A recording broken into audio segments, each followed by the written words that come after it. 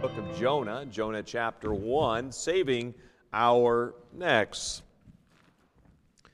What happens in your life when you are up against God?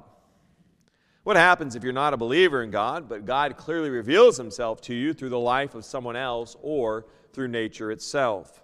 The logical answer to these questions is to place a faith in God because of seeing his mighty acts. History is filled or replete with the wonders and marvel of God's power manifesting himself by repeatedly mankind turning to God. But we also see mankind turning from God in the spite of God's graciousness and his power clearly displayed. A Christian who is obedient to God will have a greater effect upon people than a Christian who is disobedient. But even in times of disobedience, God is glorified. Your choice and your pleasing of God is contingent or is based upon your ability, is a prerequisite on your level of obedience and submission. Your choice in pleasing of God. If we're going to be pleasing to God, I'm all in for doing what God wants me to do. To save your neck, we must leave our own understanding and submit to God's ways.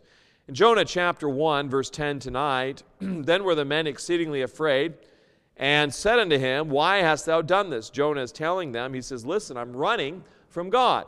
In the verse just above this, verse 9, he said unto them, I am in Hebrew, and I fear the Lord, the God of heaven, which hath made the sea and the dry land.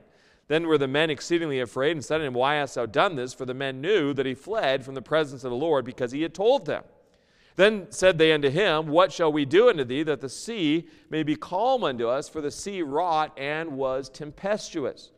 And he said unto them, Take me up and cast me forth into the sea. So shall the sea be calm unto you, for I know that for my sake this great tempest is upon you. Nevertheless, the men rowed hard to bring it to the land, but they could not, for the sea wrought and was tempestuous against them. Wherefore they cried unto the Lord and said, We beseech thee, O Lord, we beseech thee, let us not perish for this man's life, and lay not upon us innocent blood, for thou, O Lord, hast done as it pleased thee. So they took up Jonah and cast him forth in the sea, and the sea ceased from her raging. And then the men feared the Lord exceedingly, and offered a sacrifice to the Lord, and made vows. Now the Lord prepared a great fish to swallow up Jonah, and Jonah was in the belly of the fish 3 days and 3 nights. We're going to talk about how to leave our own understanding and submit to God's ways tonight. Let's pray. Our dear Heavenly and gracious Father, I yield this evening to Thee, and I need Your help as I preach Your holy word. I pray that You'd encourage us and strengthen us. I pray that You'd also just challenge our hearts and minds. Father, to just say, I'm going to lean upon Your understanding and not my own. God, I pray that we'd be obedient to Thee. We need Your help.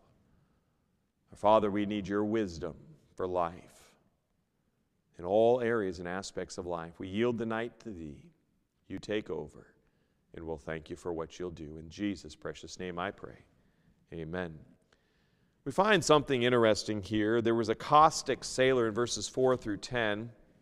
The Lord sent out a great wind in the sea, and there was a mighty tempest in the sea, so the ship was like to be broken. Then the mariners were afraid. Jonah runs from God, and in his running from God, God rises up a sea. God essentially throws a door in Jonah's face saying, You're not going this direction. Now, as they begin, every man cried, it says, and cried every man unto his God. And in verse 5, cast forth the wares that were in the ship into the sea to lighten it of them. But Jonah was gone down on the sides of the ship, and he lay, was fast asleep. So the shipmaster came to him and said unto him, What meanest thou, O sleeper? Arise, call upon thy God, if so be that God will think upon us that we perish not. I mean, the men, as they row, and harder they try, they're not making forward progress. The wrath of God upon Jonah for his evil deed is causing a great unrest to the other men. Think about this. If I am in disobedience to God, my disobedience affects other people. Sometimes we think, well, my disobedience doesn't affect anyone. But in this situation, a disobedience, we can think it doesn't affect. But the reality is it does affect others. When Jonah is caught sleeping, he's spiritually asleep as well. He's void of being of any use to God. And He's not even, and here is Jonah, a prophet of the Lord, whom God had used earlier in his ministry. Jonah had been able to give out a glorious message to the people, but now God calls him to give out a terrible message to a terrible people, the Ninevites. And the sailors' minds were blinded to the truths of God. And we understand something, as 2 Corinthians chapter 4, verses 1 through 4, it reads, "Therefore, seeing we have this ministry, as we have received mercy, we faint not." Ministry is a very difficult thing. There's times you get weary and tired, and the heartaches and the troubles and the struggles of other people wears upon you.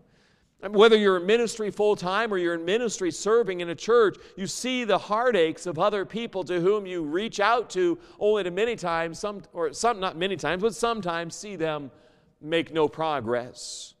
But it goes on, the apostle writes in inspiration of God, "But have renounced the hidden things of dishonesty, not walking in craftiness, nor handling the word of God deceitfully, but by manifestation of the truth, commending ourselves to every man's conscience in the sight of God. But if our gospel be hid, it is hid to them that are lost, in whom the God of this world has blinded the minds of them which believe not, lest the light of the glorious gospel of Christ, whose image of God should shine into them." And here is Jonah.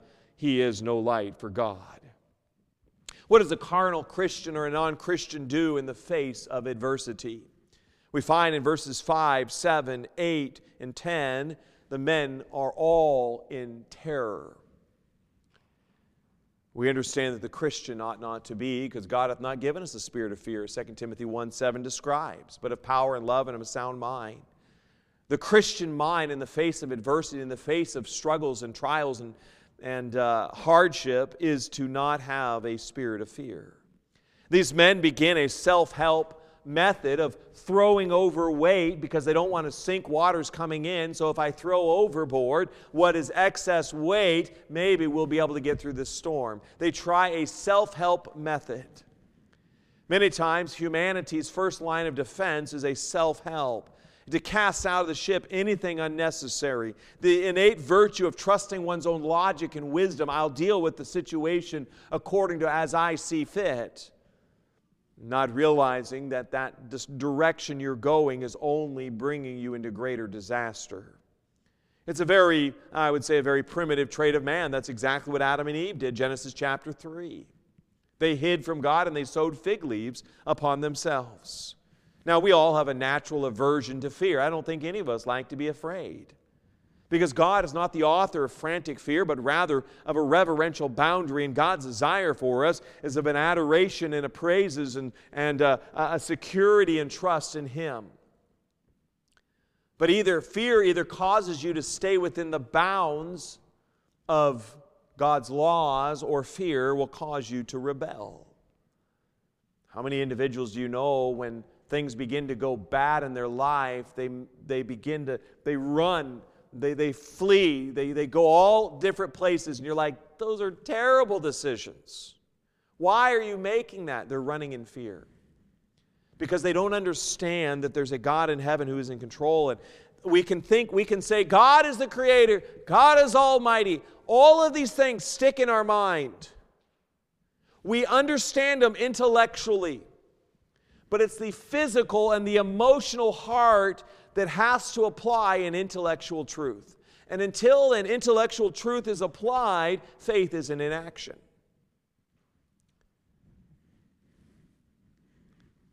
And fear can cause people to respond in very awkward manners. Some may run to some spiritual source. They say, cried every man unto his God, please help us, please help us, please help us. They're in superstition. They're willing to risk everything to find relief from their fear and pain and loss of life. When I ask you, why do you think so many people get involved with addictive substances or become compulsive workaholics or materialistic, trying to numb a pain, a fear, running from problems, trying to buy their way out of a mess, or though none of these methods will ultimately bring a relief.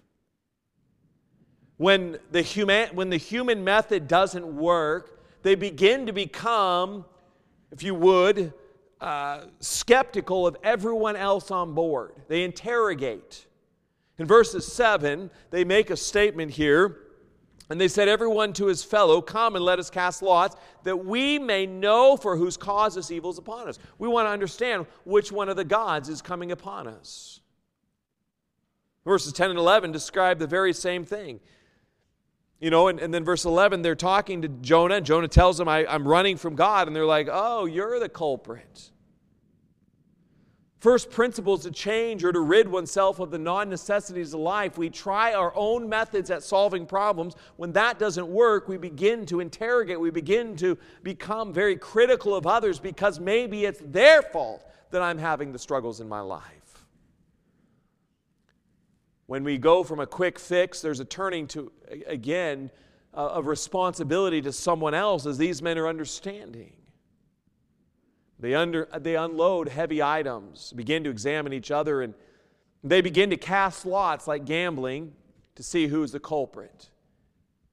Now, God is not for that, but nevertheless, in spite of this, and their jawing of straws, if you would, that's very similar as the casting of lots.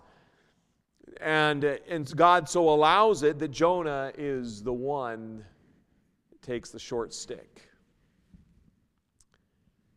And then the men are like, "What have you done? What is thine occupation? What's your job?" Early in this voyage, Jonah tells them he's a rebel against God. Take little notice of it. When things are going bad in your life, you begin to evaluate everyone else, and problems are all around. You question all the people around you and try to determine their motives. Jonah is a loser in this, and the Bible tells us a very sure principle. Look with me in the Bible at Numbers, the book of Numbers. We'll come back to Jonah, but Numbers chapter 32, verse 23.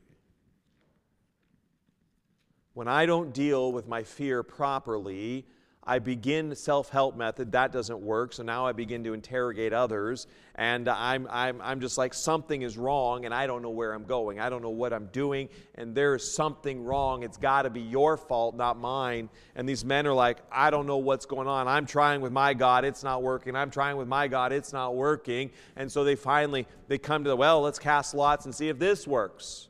By chance, we'll find out who the culprit is. The Bible always tells us when there's sin in your lives. We'll look at verse 22 for context. Let's look at verse 20. Moses said unto them, if ye will do this thing, if ye will go armed before the Lord to war, and will go all of you armed over Jordan before the Lord until he hath driven out his enemies from before him.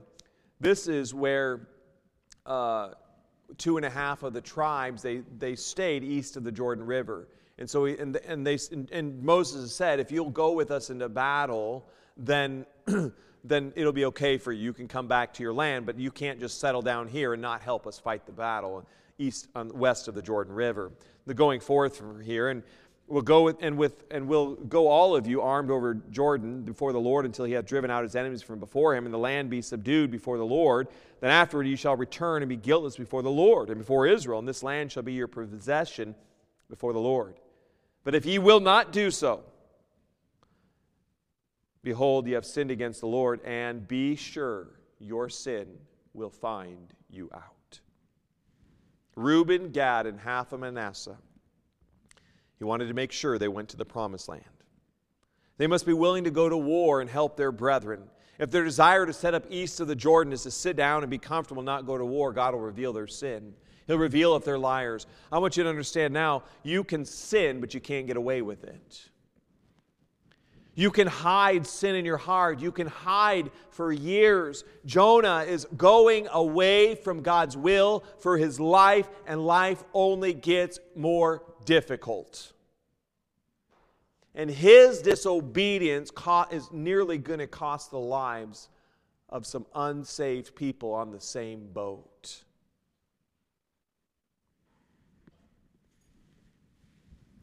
Lost people are skeptical of a rebellious Christian, and they'll ask why. A backslidden Christian's testimony will affect others. And in this backslidden state of Jonah, there is a nervousness of letting people know of his own personal sin. You find when Israel was there in the desert and they're traveling towards the promised land.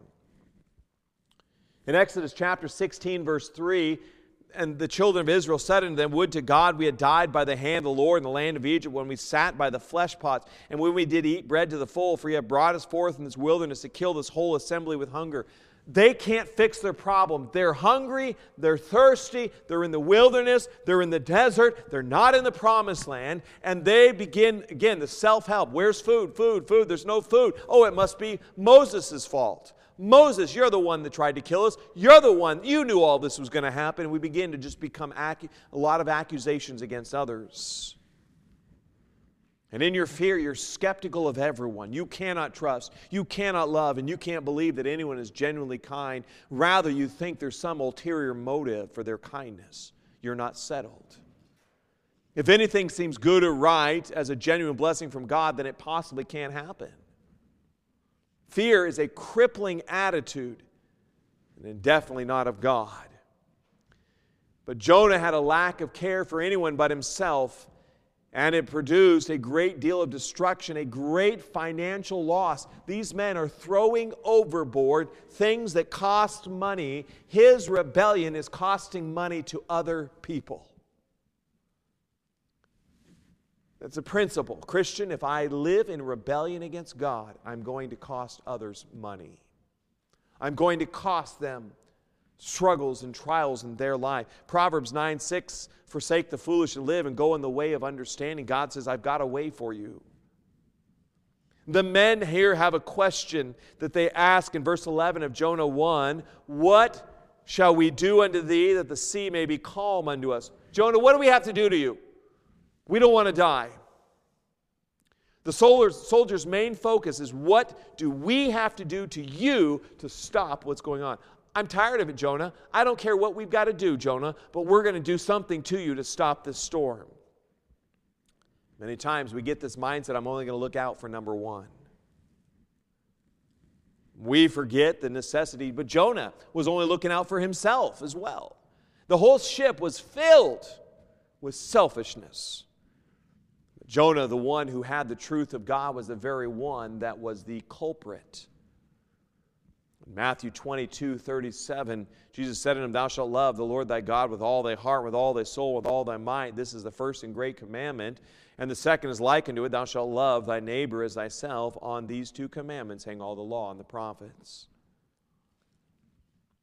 The situation is, Jonah did not love these people.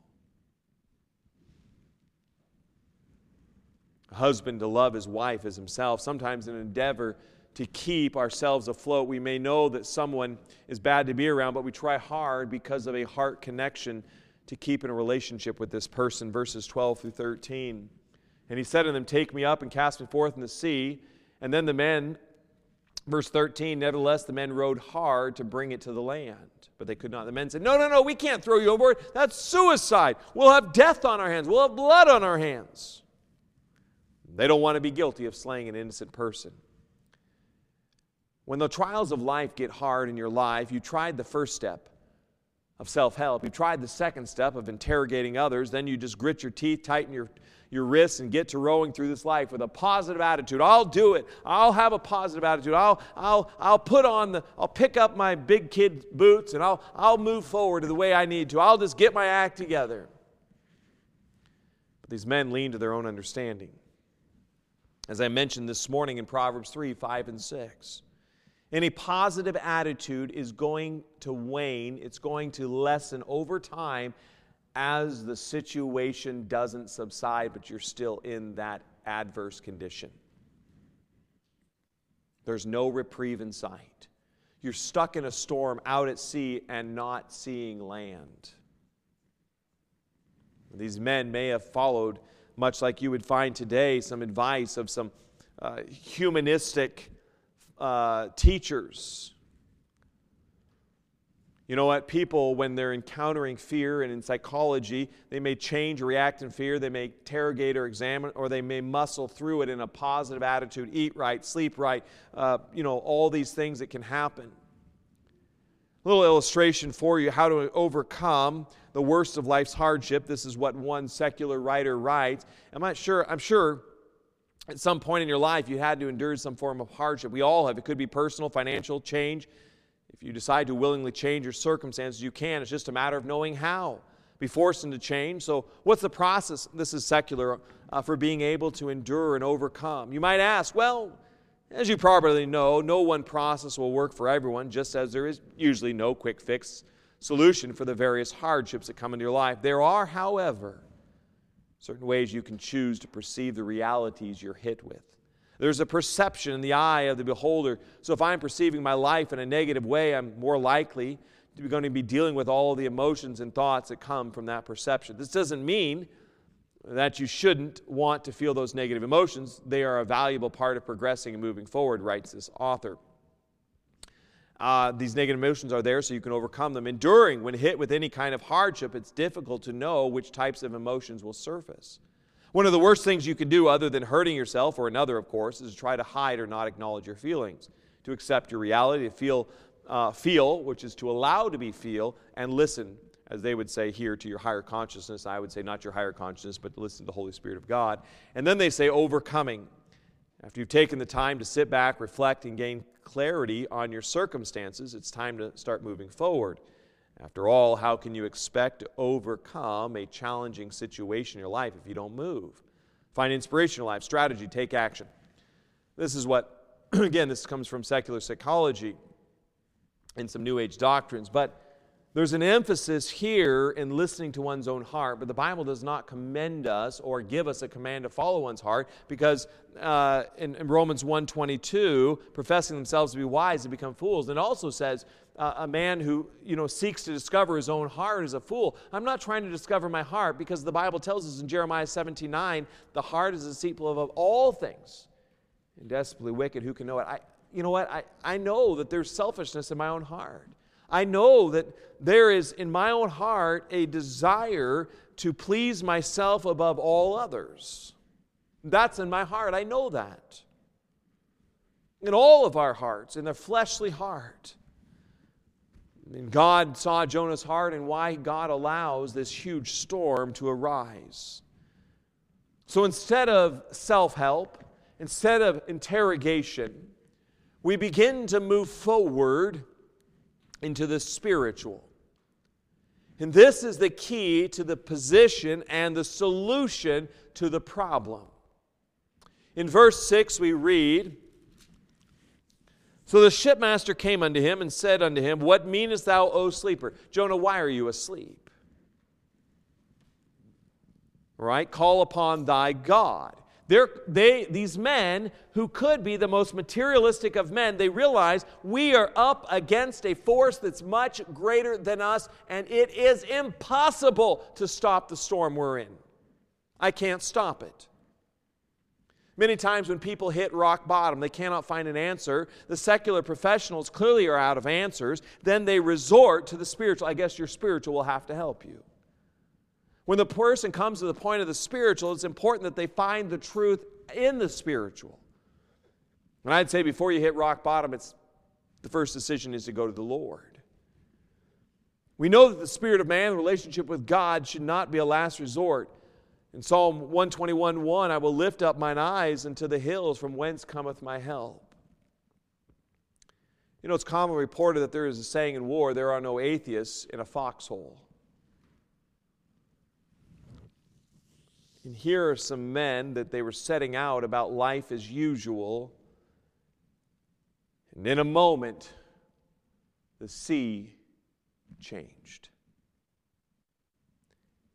And now they're going to test the genuineness of their idols, on whether they're real or not. The world is looking for answers. Someone who can fix their problems, someone with whom they can be founded upon. Based on the amount they're willing to yield will determine whether they're willing to call out to God. The truth of Jonah and his occupation is revealed in verse 9. I am a Hebrew and I fear the Lord. Here is Jonah, a Hebrew, who is supposed to be a light bearer of the Lord Jesus, of God. At this time, Jesus Christ wasn't known, the Messiah, but they knew he was coming. And here is one who is a prophet, a light bearer for the Lord, and yet he says, God, I don't want your will for my life. I'm going to do it my way. You know what? Humanity, all humans are born religious. Look with me at Romans chapter 1, verses 19 and 20. Satan is okay with religion. He's okay with a multitude of beliefs as long as they don't lead you to the truth of Jesus Christ. In Romans chapter 1, verse 19,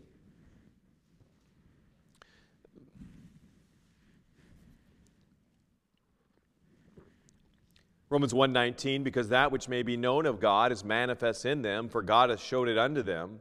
For the invisible things of him from the creation of the world are clearly seen, being understood by the things that are made, even his eternal power and Godhead, so that they are without excuse. The Bible says, listen, God has showed himself. The invisible things of the world, visible things of him from the creation of the world are clearly seen. We have an understanding. If you look at the complexity of this world, it doesn't happen just by random chance. The complexity of the human body is so unique. And there's chemicals in your body. There's things that happen in the world that are so unbelievably complex that they're not just a random chance. Look with me in Acts chapter 17, verse 22. The Bible reads for us. You know what? People are superstitious. Whether it's a rabbit foot, whether it's, knock on wood, no elevators, have a 13th floor, don't cross paths with a black cat, all sorts of various superstitions, wives' tales, other things that people partake of, hoping to bring upon them some great, or if people would say, good luck. Realizing that in good luck espouses that there is no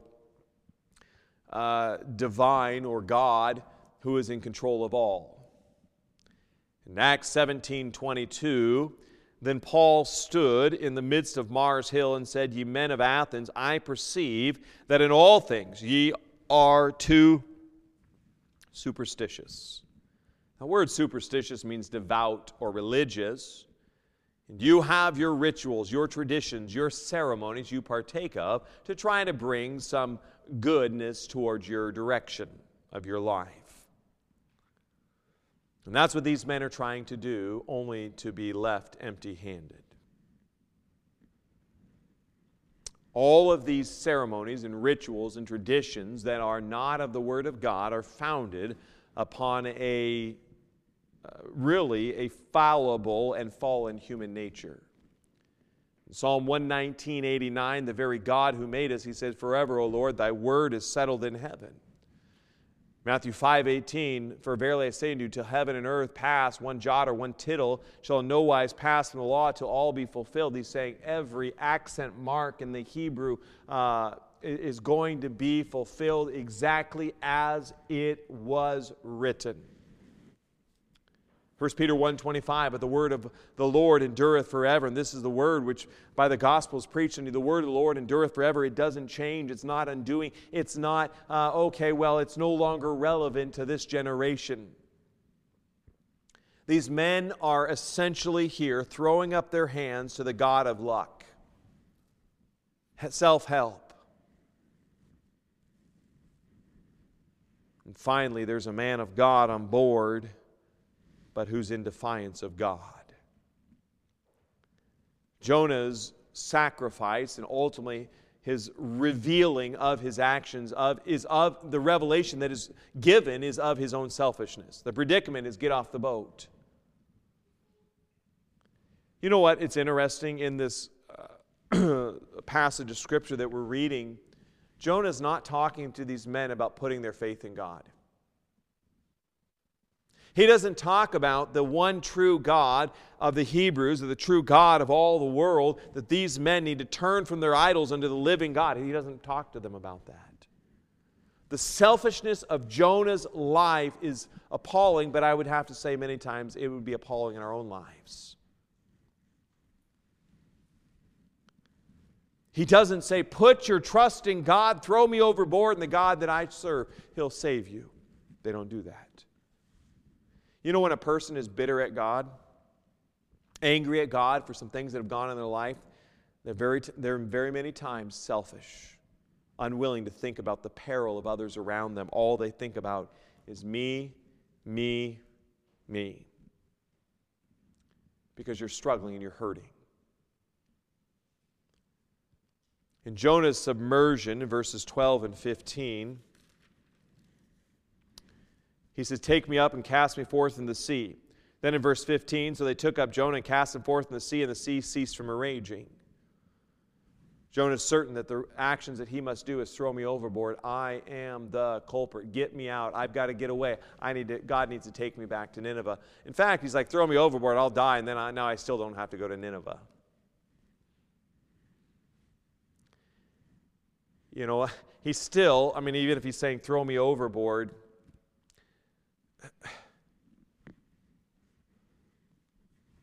I'll die. I'll never go to Nineveh, God. You can't get the best of me. I'm not going to do it. You know, a Christian who's out of the will of God and running from doing what they know they ought to be doing, they will be under the divine hand of God. And the Bible tells us that no chastening is pleasant or present seem to be joyous. You know when God chastens us? Chastening is a severe form of discipline, and God does severely discipline us when we are in opposition of His will for our lives. Jonah's realization, I would say, step out of faith, but I would also say, it also seems as he's saying, throw me overboard, he's like, I can die, I'll drown in the sea, and I'm done with this nightmare of having to go to Nineveh. Jonah's heart was stricken. Now, to his credit, I would have to say, the Ninevites were a fierce, vile, wicked, evil, vindictive, they were just ruthless people. They would, for some, I've mentioned it before, but the Ninevites would literally, while you're alive, they'd cut your skin off you. They'd scalp you. They'd cut your skin and do other things. They were a vile people.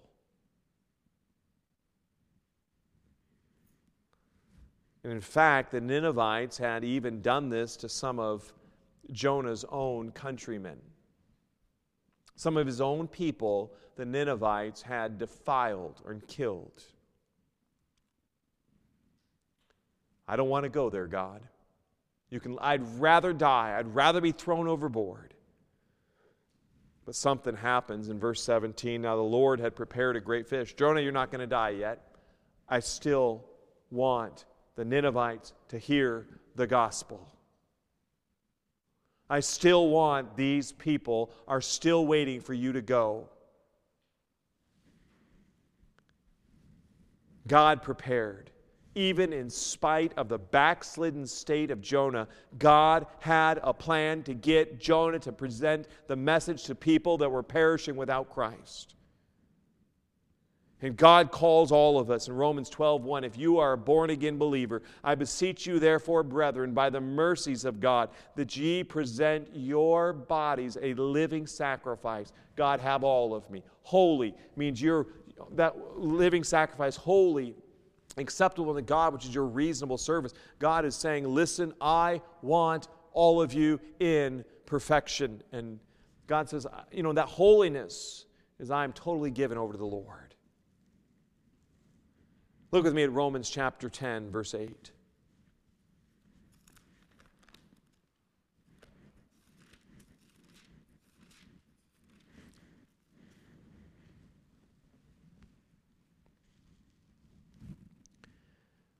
But what saith it? The word is nigh thee, even in thy mouth and in thy heart. That is the word of faith which we preach.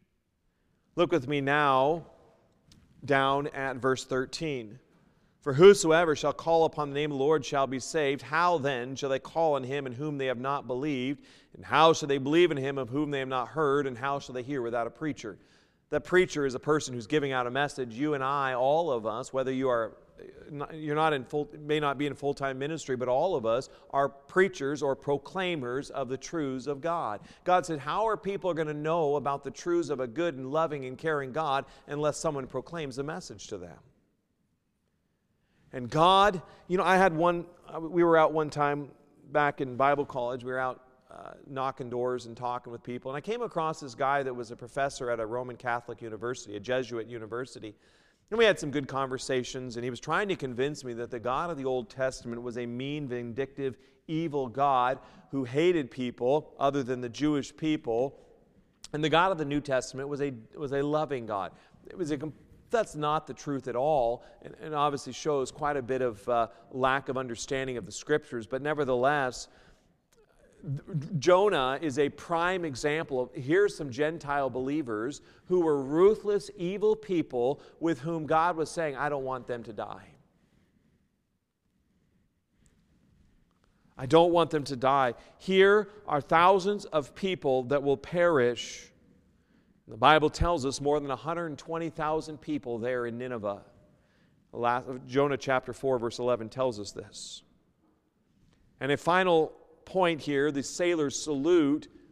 Notice what happens after verse 16. After they throw Jonah in, then the men feared the Lord exceedingly and offered a sacrifice to the Lord and made vows. They realized, Jonah said he was of the Lord. He was of Jehovah. I guess he's the real God.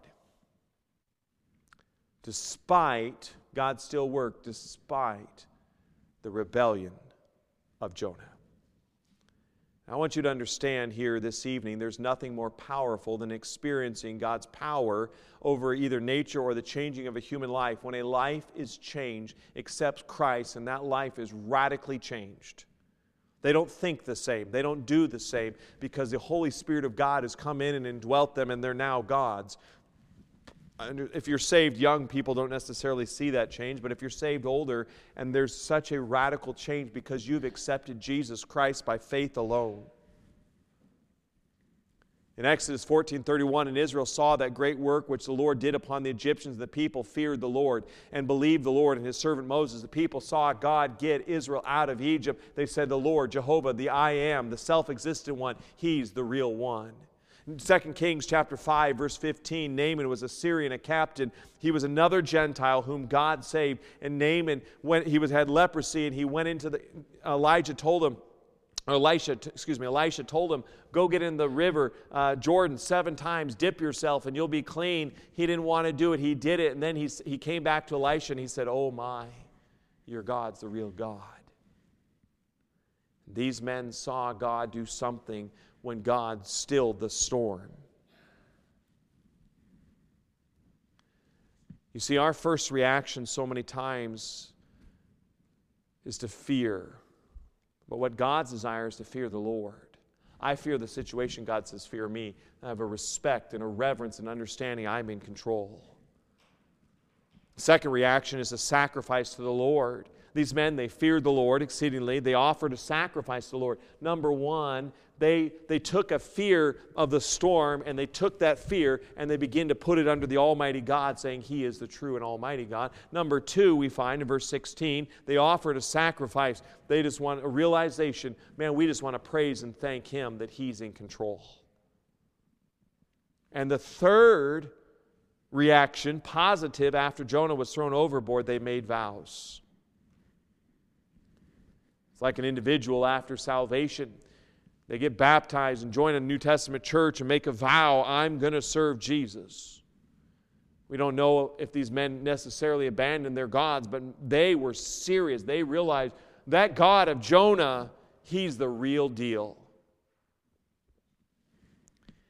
In conclusion, God is clearly seen in creation and through the lives of believers. But in order for a believer to many times be used, that believer has to go through, I would say, a storm of life or many storms. Because you're not willing to just settle the issue that God is in control and I'm going to follow Him. God will chastise. God will severely discipline you to get you to wake up and say, listen, just do it my way. It's a very powerful God. It's much easier to run to Him for help and assistance than it is to try a self-help method, than it is to interrogate others to find out who's the culprit. To truly save our neck, I've got to come to God for saving from His hand of judgment upon all of my wicked deeds. And in His mercy, God shows us His might and power through changed lives. I mean, when God got a hold of my grandparents and God got a hold of other lives that I've seen God do a work, the light of the countenance of Christ changed them. There was a point in time in their life they were born again. Spiritually, they were if you want to think born again, born again is your spirit. You physically are born to your mother at one point in time in the past, whatever date that was. There's a date and time in your life where you spiritually come a recognition that between God and I'm dead to God because I've never accepted the gift of Jesus Christ. And out of simple faith, I realize that Jesus is the only way to God. I ask Him to forgive me of all my sins. I ask Him before God's judgment hall, if you're thinking about a courtroom, to forgive me of all my sins. I allow Jesus' sacrifice to substitute for all of my sin, an innocent life for a guilty life, and I ask Him to forgive me. And spiritually, it talks about in Scripture being quickened. That means brought to life.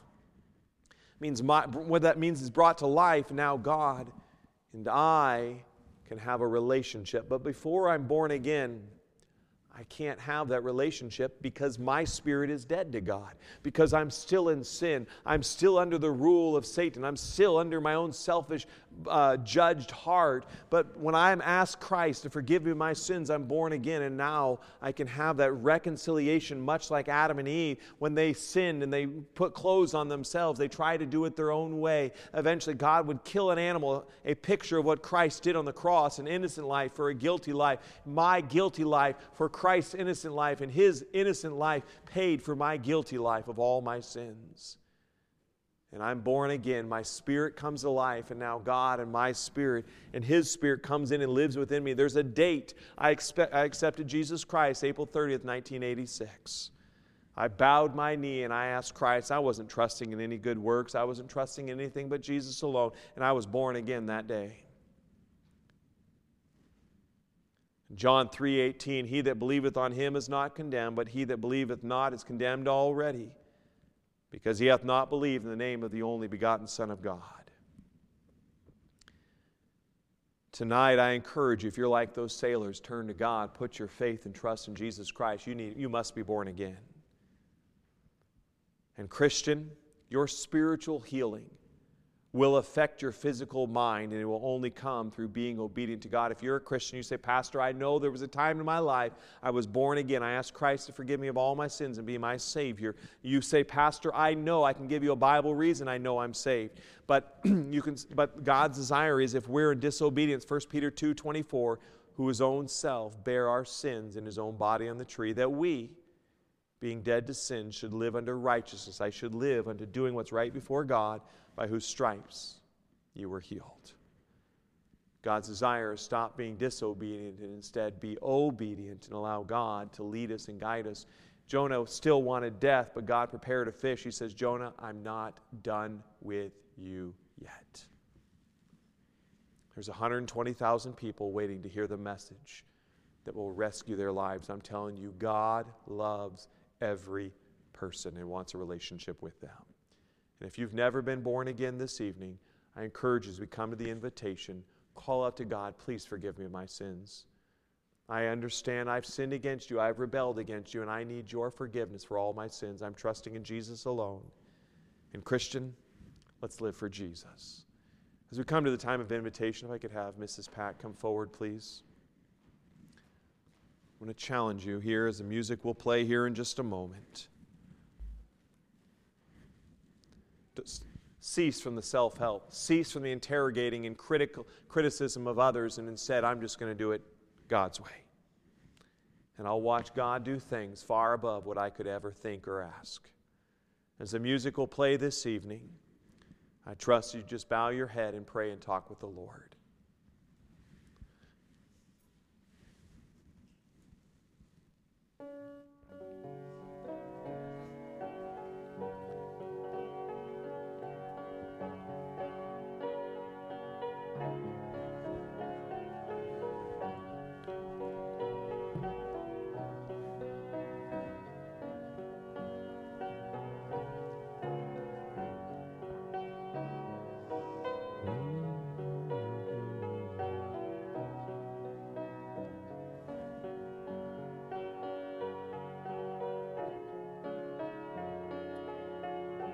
As the music will play one time through, I just encourage you to pray and talk with the Lord. If you don't know Jesus, you've never been born again, there's not a period or there's not a time in your life where you recognize, I trust in Jesus. I'd encourage you to reach out tonight. I'd love to show you from the Bible how you can know for sure. You're born again, you're a child of God, you're on your way to heaven. It's not a hope so, I think so. It's a know so. You can know for sure you're God's child this evening.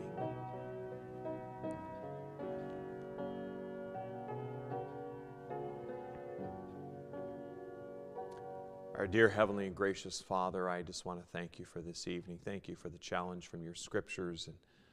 And Father, I love you. Lord, so how often are we like these sailors in a self-help? We interrogate others thinking it's someone else's problem. And in the case of them, it was Jonah's problem of a rebellious Christian. Lord, if there's rebellion in our own hearts against you, and Lord, realizing our rebellion hurts other people, I pray we turn from our ways and not hurt others, and Lord, we make it right with you, and Lord, just watch you do a great thing. And Lord, we just repeat the message that you've given to us, that Jesus saves, that God so loved the world that he gave his only begotten Son, that God, you want everyone to be saved. You're not willing that any should perish. Father, help us to be a light for Christ. We love you. We thank you for this evening. May we cease from seeking to please self and instead seek to please Christ. Thank you for your grace. In Jesus' precious name I pray. Amen. God bless you. We'll see you on Wednesday.